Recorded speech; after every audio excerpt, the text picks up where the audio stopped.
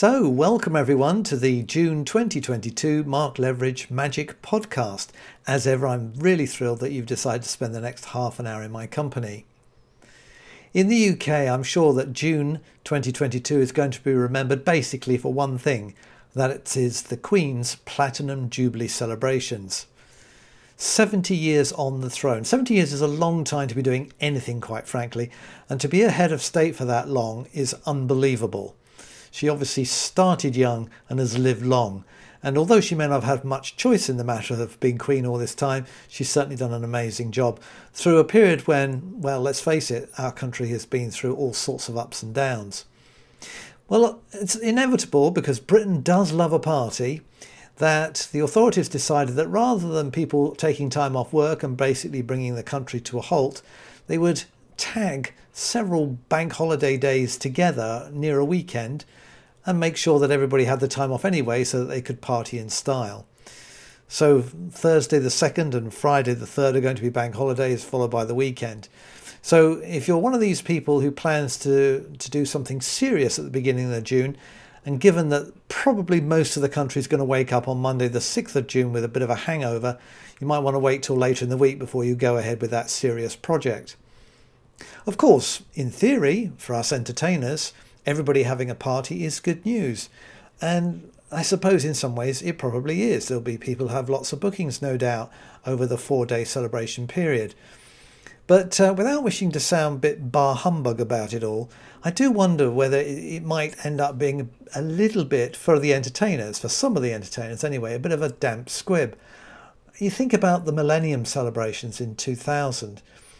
I, like many other entertainers, got ditched at the last moment by organisers who had great plans for Millennium celebration parties, booked loads of entertainers, and then when the take-up of tickets just really wasn't that great, basically, well, ran for the exit door and left us all sitting high and dry with no bookings and no money.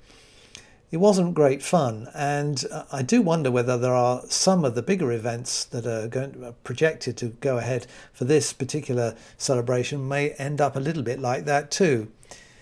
The other aspect of this is that, and I notice this particularly with the online agencies such as Bark and Add to Event and others, that there have been a lot of inquiries from ordinary people in the street, as it were, who are literally going to have a street party or some other relatively small gathering in which they're hoping to get entertainers.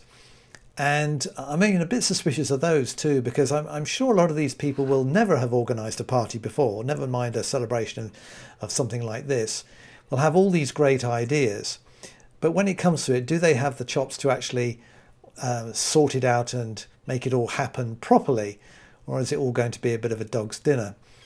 I wouldn't be surprised if also a lot of these people made inquiries and were pretty shocked at how much a magic entertainer for a celebration weekend like that might actually cost.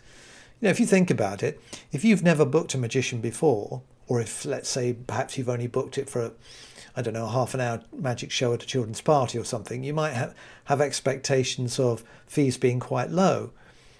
But for this particular occasion, because potentially entertainers are in demand, then the price, no doubt, has been hiked.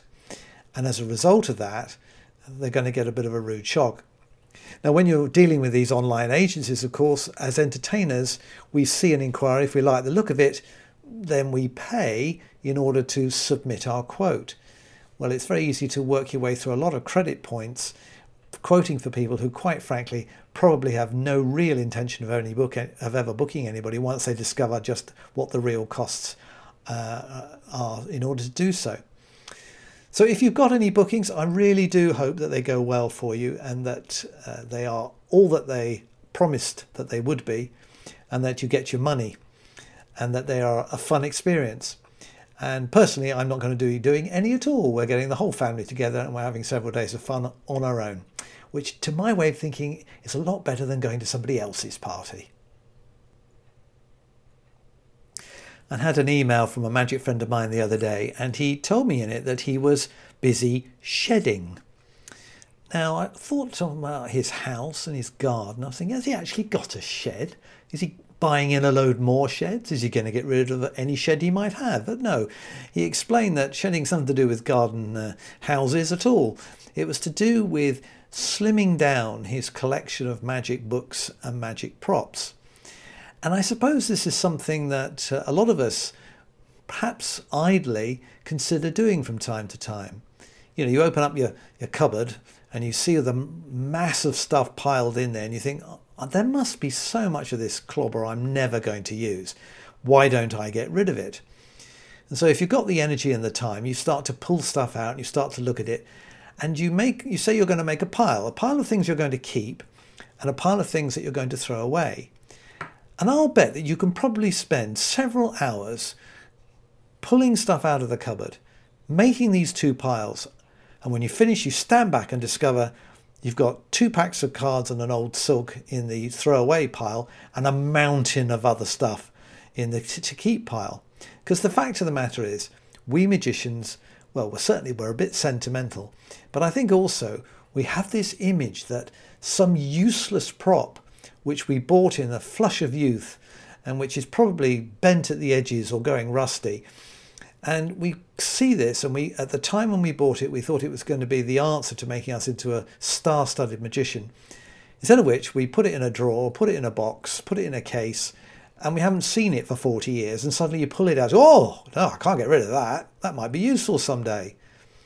I know I've certainly done it myself, and I've also done it when buying things. I might be going around a shop, it may be a toy shop or a stationery store, and I'll see something that's novel.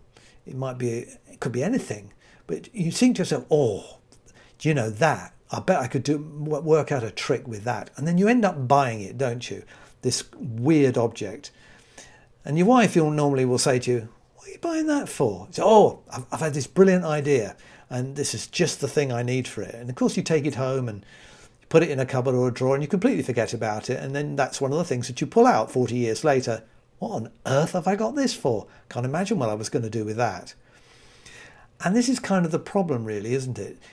Looking at things that we've bought in the past and invested our time and possibly some energy, certainly money in, to then throw it away, either metaphorically speaking, I mean, you might sell it, but to get rid of it sometimes seems a bit of like a way of saying, I made a bad decision all those years ago. I really shouldn't have bought this. Now I've got to get rid of it. So how do you do it? Especially with things that have some intrinsic value, say like magic books.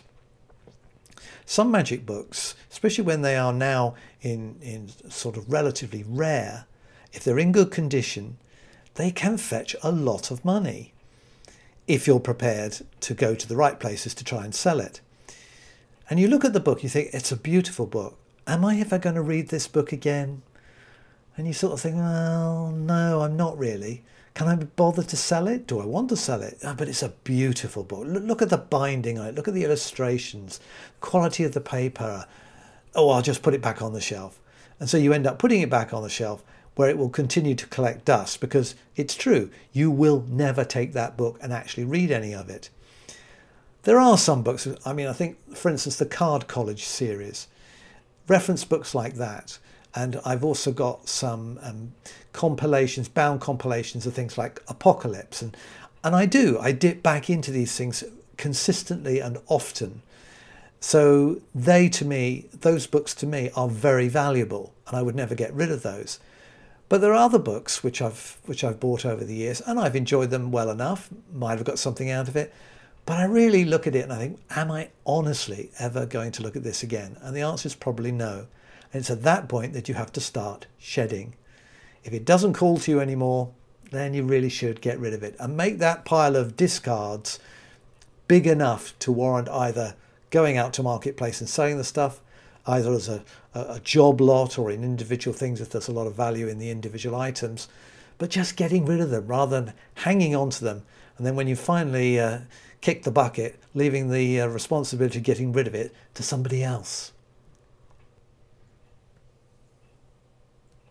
A long time ago, I had a friend who worked in the pharmaceutical department of Boots the Chemist.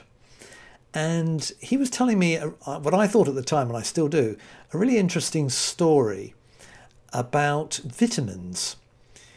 Now, the company wanted to launch a new range of vitamins, and these vitamins were aimed at women in their 50s. So menopausal women who could be given a new zest for life in their 50s by apparently taking these supplements. And because they were very much targeted at ladies in their 50s, they went to a marketing agency and they said, we want you to design us a box to put these tablets in. So the company thought, okay, ladies in their 50s. So they produced a box that was beautiful. Lots of pastel shades and of colour and flowers and very gentle sort of looking illustrations. And they look gorgeous. So they put their vitamins in those and put them on the shelves and basically didn't sell any. It was a disaster. The boxes may look beautiful, but they look beautiful in Boots the Chemist, but not on anybody's sort of cabinet in their bathrooms. Nobody bought them. And they couldn't understand it. They thought, well, vitamins are vitamins. There's nothing very radical about the actual object itself. It must be the packaging is not getting noticed. There's something wrong with it. And then they suddenly realised that women in their 50s, the implication of the box was that they were basically, it was time for them to put their slippers on, sit in a comfy chair, put a cardigan on and watch daytime television. Whereas actually what the point of, supposed to be the point of the vitamin supplements was, no, your 50s is a time to have a new zest for life, go out and do things. So to have a box that made it look like completely the opposite was the wrong image. So they went to another ad agency, and this agency designed a really jazzy looking box with strong colours and vibrant lines all over it. And although it didn't look particularly nice, it was very striking. It hit the right chord. And from that point onwards, these boxes of vitamins sold really, really well. They got noticed and women wanted them. So you might say, well, what's that got to do with magic? Well, you think about magic tricks when they are re-released. Sometimes you have a trick that's very old and a dealer will take that and completely redesign the packaging, the marketing, and bring it out as if it's something new. And it makes you look again, doesn't it? In fact, I did this back in I think it was the 1990s. I got my mate Jay Fortune to draw illustrations to put on the packaging of every single one of my marketed products at the time. It was a lot of work for him. He must have done about 70 or 80 different illustrations. And sort of overnight, if you like, in other words, the next time I went to a convention, I took what looked like about 80 new tricks with me because I'd completely changed the look of everything in my range. All the tricks were exactly the same, but they didn't look like the same. So when people came up to the stand, they went, oh, what's all this? What's the new stuff? And it made people look again. I mean, supermarkets do it all the time. They move certain things around to make you look again, don't they? It's a way of saying to you, well, I know cornflakes used to be in aisle 3 towards the end, but we're going to move it to aisle 26 right at the front, just so you've got to go searching for it, because while you're searching for it, you may see other stuff. So for magic tricks, it is a very good way to come up with something fresh is by redesigning the marketing or the packaging. As magicians and as performers, you can do the same thing too. If your image has been the same forever, your sort of brand, the way you look, what you dress, how you dress, the props that you use, the photographs and video that you use for your publicity, if that's all been very much of a muchness for ages, why not suddenly, if you've got the will, enthusiasm and the imagination, think about changing it all. You don't change your act, you don't change the type of magician that you are, but you jazz it all up. You might have, instead of having photographs, you might get a caricature of yourself done and use that instead. A completely new look. Your website, instead of being all yellows and greens, you could go to blue and reds and have a completely different layout. There are so many things that you can do to make people look again. People who had seen you before and thought they knew everything that they had to know about you, suddenly look at you again. So, who is this guy? Oh, it's so-and-so. Wow. And it does give the impression that you're vibrant, that you're of the moment, and that you're keen to reinvent yourself almost. even though actually what you're really doing is just peddling the same stuff but in a different way. So maybe worth a thought. If you're feeling a bit in the doldrums or in a rut, give yourself a complete change both in publicity and the way you look, and see what happens. I've just finished reading a book, the review of which will appear in the July issue of Magic Scene. And the interesting thing about this book is that it's not a magic book at all. In fact, it's a novel. And it's written by Tony Nicholson, who is a magician, and it's called The New Messiah. And this book is actually, it's a political novel, but the central character is a magician called Sergei. And this particular character starts off as a sleight of hand con man, sort of scamming people with the sort of 3-card trick and walnut shell and pea game in the streets. He progresses from there to being an in-demand close-up magician using fantastic skills with cards, which he does at banquets and corporate events. And then he starts to realise, when he starts to do some mentalism, the power of that particular medium, and that in fact, because so many people are, when it's convincing enough, prepared to believe that he can really read minds, they give him a kudos and a power which magic alone had never given him before. And so he starts to do just that, to just almost be like a psychic.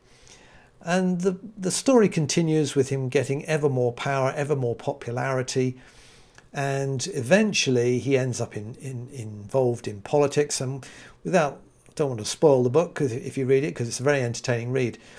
But basically, the book itself is a comment on the superficiality of modern day politics and how that almost anyone with a following can get into a position of power. But the fact that Tony used a magician as an example I thought was interesting, and it brings into focus in a way the responsibility that we as magicians have for the powers that we apparently demonstrate that we can do things with. In the book, Sergei steps in, really, as you can clearly see as you read it, he steps over the line.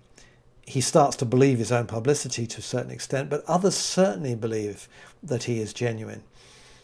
And I think this is a problem for magicians sometimes, that they can get imbued with powers or a belief, people believe in powers that they just simply don't have, and it can be slightly dangerous. I mean, you think about mediums, for instance.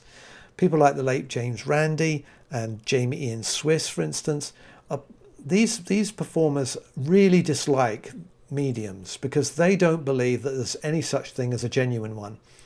And yet mediums and psychics, they try to make out that they can bring messages of loved ones from the afterlife, and they feel that to give people who are already possibly emotionally vulnerable this fake hope is just a terrible way to take money off them, and it's damaging to these people's well-being. So they will do everything they can to expose them and to show that these people are in fact charlatans. So I suppose it's where you draw the line between where we want to impress people by saying that we are magicians and we can do special things, but not taking that perhaps so far that we give the impression that we can walk on water, literally. Okay, Dynamo can walk on water. You know what I mean? It's something that is almost like a responsibility, perhaps, that especially I think people who do mentalism, people like Darren Brown, and Darren has always said, he tells his audiences, listen, I can't read minds, really. I can suggest things to you, I can perhaps influence the way you think and do things, but I can't actually read your mind. And yet people still walk out of his show thinking, well, he must be able to read minds because that's the only way you could do it. So I think in that sense, he's got the balance right. He's not pretending to be real, but if people wish to think that he is, well, he can't really help that. So that's why I think people like Uri Geller, who came along in the 70s and ever since then has managed to maintain this reputation of having these special powers, that in fact he's not just a cabaret magician from Israel. and that he is something more and far more special. And he's maintained this for decades, and is still to this day claiming credit for various things that happen out in the world. He says, "Oh, I did that. I influenced that." It's amazing how he's managed to perpetrate this myth for so long, and power to his elbow, because he's made a very good job of it. But I do think that for all of us, there is a line to be drawn, and I, for one, really don't want to step over that line. Now, I've mentioned in these podcasts a number of times previously how much I have enjoyed doing Zoom lectures, not only to clubs around the world, and I think it's a wonderful way to cross international barriers by having a Zoom lecture rather than trying to go to the expense of flying a performer from one side of the planet to the other.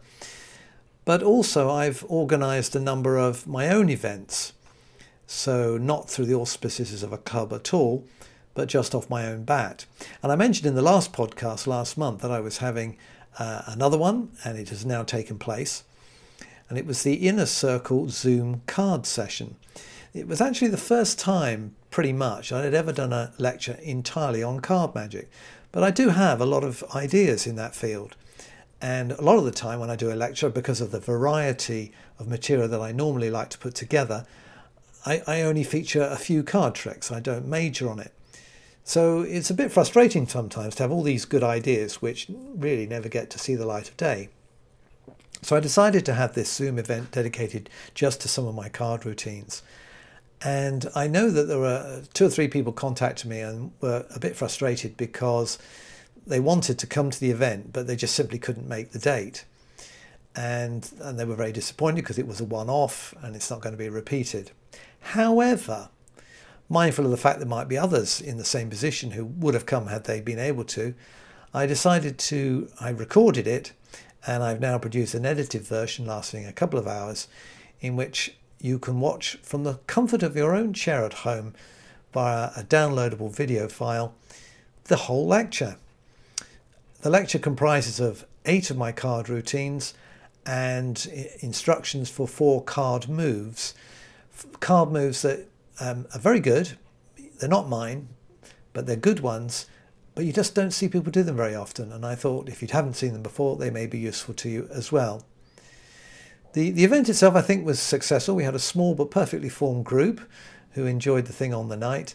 And now, if you were one of these people who wasn't able to get there but would actually like to see the contents, on my website you'll find the Inner Circle Zoom card session video, downloadable one of course, which you can have for £30. So if you like card magic, especially practical card magic, there are no sort of airy-fairy, heavy sleight of hand routines included, because quite frankly, I can't do them, and so why should you have to? But there's a lot of variety, some nice plots, some stuff that you won't have seen before because it comes from a back catalogue of mine from a long time ago. Plus, there are some effects that I'm still selling in my current catalogue, so you get those as part of it too. So go and have a look at that. There's a full breakdown of all the contents on the website, and that's the Inner Circle Zoom card session, and that's a downloadable video for £30. For reasons that I've never fully understood, we magicians seem to always want to do everything to do with our magic business ourselves. So obviously we go out and do the shows, obviously, that stands to reason. But we also, when we're putting that show together, we do it ourselves. We make the trick selection, don't we? We buy the tricks, we put together the act, we decide on the order of the tricks that we're going to do. If there's any music involved, we'll probably make a selection from what we like and put that together ourselves. We will, if there's any choreography or movement required, then we will do that too, even though perhaps we don't know a great deal about it. And obviously what we're going to do when we want to publicise the show, we're going to do all the advertising ourselves as well. And in a way, you sort of wonder why we do all this, because each of these little parts of the magic business, a lot of them are very specialist. And if you want to do them well, you need to be a specialist in that particular area. You can't know everything about music for acts, and yet, we would perhaps make a decision about that. Why don't you go to a music specialist? And I think that where this is particularly true is with advertising. we do our own copywriting, and we make decisions about where we're going to put this copy, whether it's going to be in a magazine or a newspaper, if it's offline, or whether we're going to go to a specific website or have it just on our own website and so on. And chances are that 9.5 times out of 10, it's us who will be writing this copy. But are we the best people to do that? Do we know how to write good copy? Because I think sometimes what happens is, and I'm sure I've done it in the past, I've taken an advert, I've put it in a local magazine and got no response. And your natural knee-jerk reaction is to think to yourself, well, yeah, rubbish magazine, shouldn't have put an advert in there. In other words, I end up blaming the magazine, whereas in fact it could be that it was my advert just wasn't good enough to catch people's attention. It wasn't written in the right way. Now, one of the things that I was told once, and I've tried to do it as much as possible, is that when you write copy to advertise yourself, try to make the copy that you write customer benefit led. In other words, instead of just telling them constantly what you can do, that you're a magician of this standard, you've been doing it for this many years, you can do this type of show, that type of show. Yeah, it's got to be in there somewhere. But if that's all it is, it's not very engaging. When somebody wants to book a magician, what they actually want, of course, is to book somebody who's going to create a wonderful atmosphere and awe and wonder at their event. And so what they're actually after is a magical problem solver. Somebody who's going to come in and who's going to energize the people who come to their party in an exciting way with magic. And if your advertising copy puts that across, if it sets out when your magic will be of a help, let's say at a wedding or something like that, and you actually spell that out, then when somebody reads it, suddenly they can identify with it. Oh, actually, yes, that's true. There is going to be a gap between the end of the service at a wedding and when we start the meal. Oh yeah, we could put magic in there. That's true. I hadn't thought of that. Whereas if you just said you do, if you just made comment in your advert, I do magic at weddings, then that doesn't give them any ideas. If you say there's going to be a gap, I can help to entertain your guests in this gap because they will have nothing to do, etc., etc. You give a reason why your services are important and the job that they are going to do for that particular booker. It's only a subtle difference, but I think it can make a big difference because people will feel that you're talking specifically about the problem that they now identify might be inherent in their particular event. So if you are writing copy yourself, then take a look at what you write and try and stand back from it and look at it and think, if I was reading this and I didn't know me in the advert, would I be sufficiently excited or informed to want to go to the website? Or if I'm on the website, do I want to stay for more than 20 seconds on it? Is this website talking to me? Is this person apparently the one who is going to do something special at my party? Or is he just yet another one on a long line of magicians who all do the same tricks and all say the same things and all offer the same type of packages? Because if they can say, oh, this guy's a bit different, look, he understands what I'm going to need for my party, then I think that can make a big difference and could get you the odd booking where otherwise people would just go straight past you. Because let's face it, we are all in competition with each other in our area, and it's not easy anymore. And the internet has opened up the possibility for bookers to look at so many different performers before they make a decision. So anything you can do to make what you offer and what you're saying seem pertinent to the person looking, obviously I think, is so much the better, isn't it? So give that a think and have a look at your publicity, have a look at what you've written and see whether it actually says what it needs to say. Well, there we are, another podcast done. If you're listening to this after the Jubilee and you live in the UK, I hope you had a good time. I hope the shows that if you had any, went well. And I shall look forward to being back here again with some more magical chit-chat in July. Have a good month. Bye for now.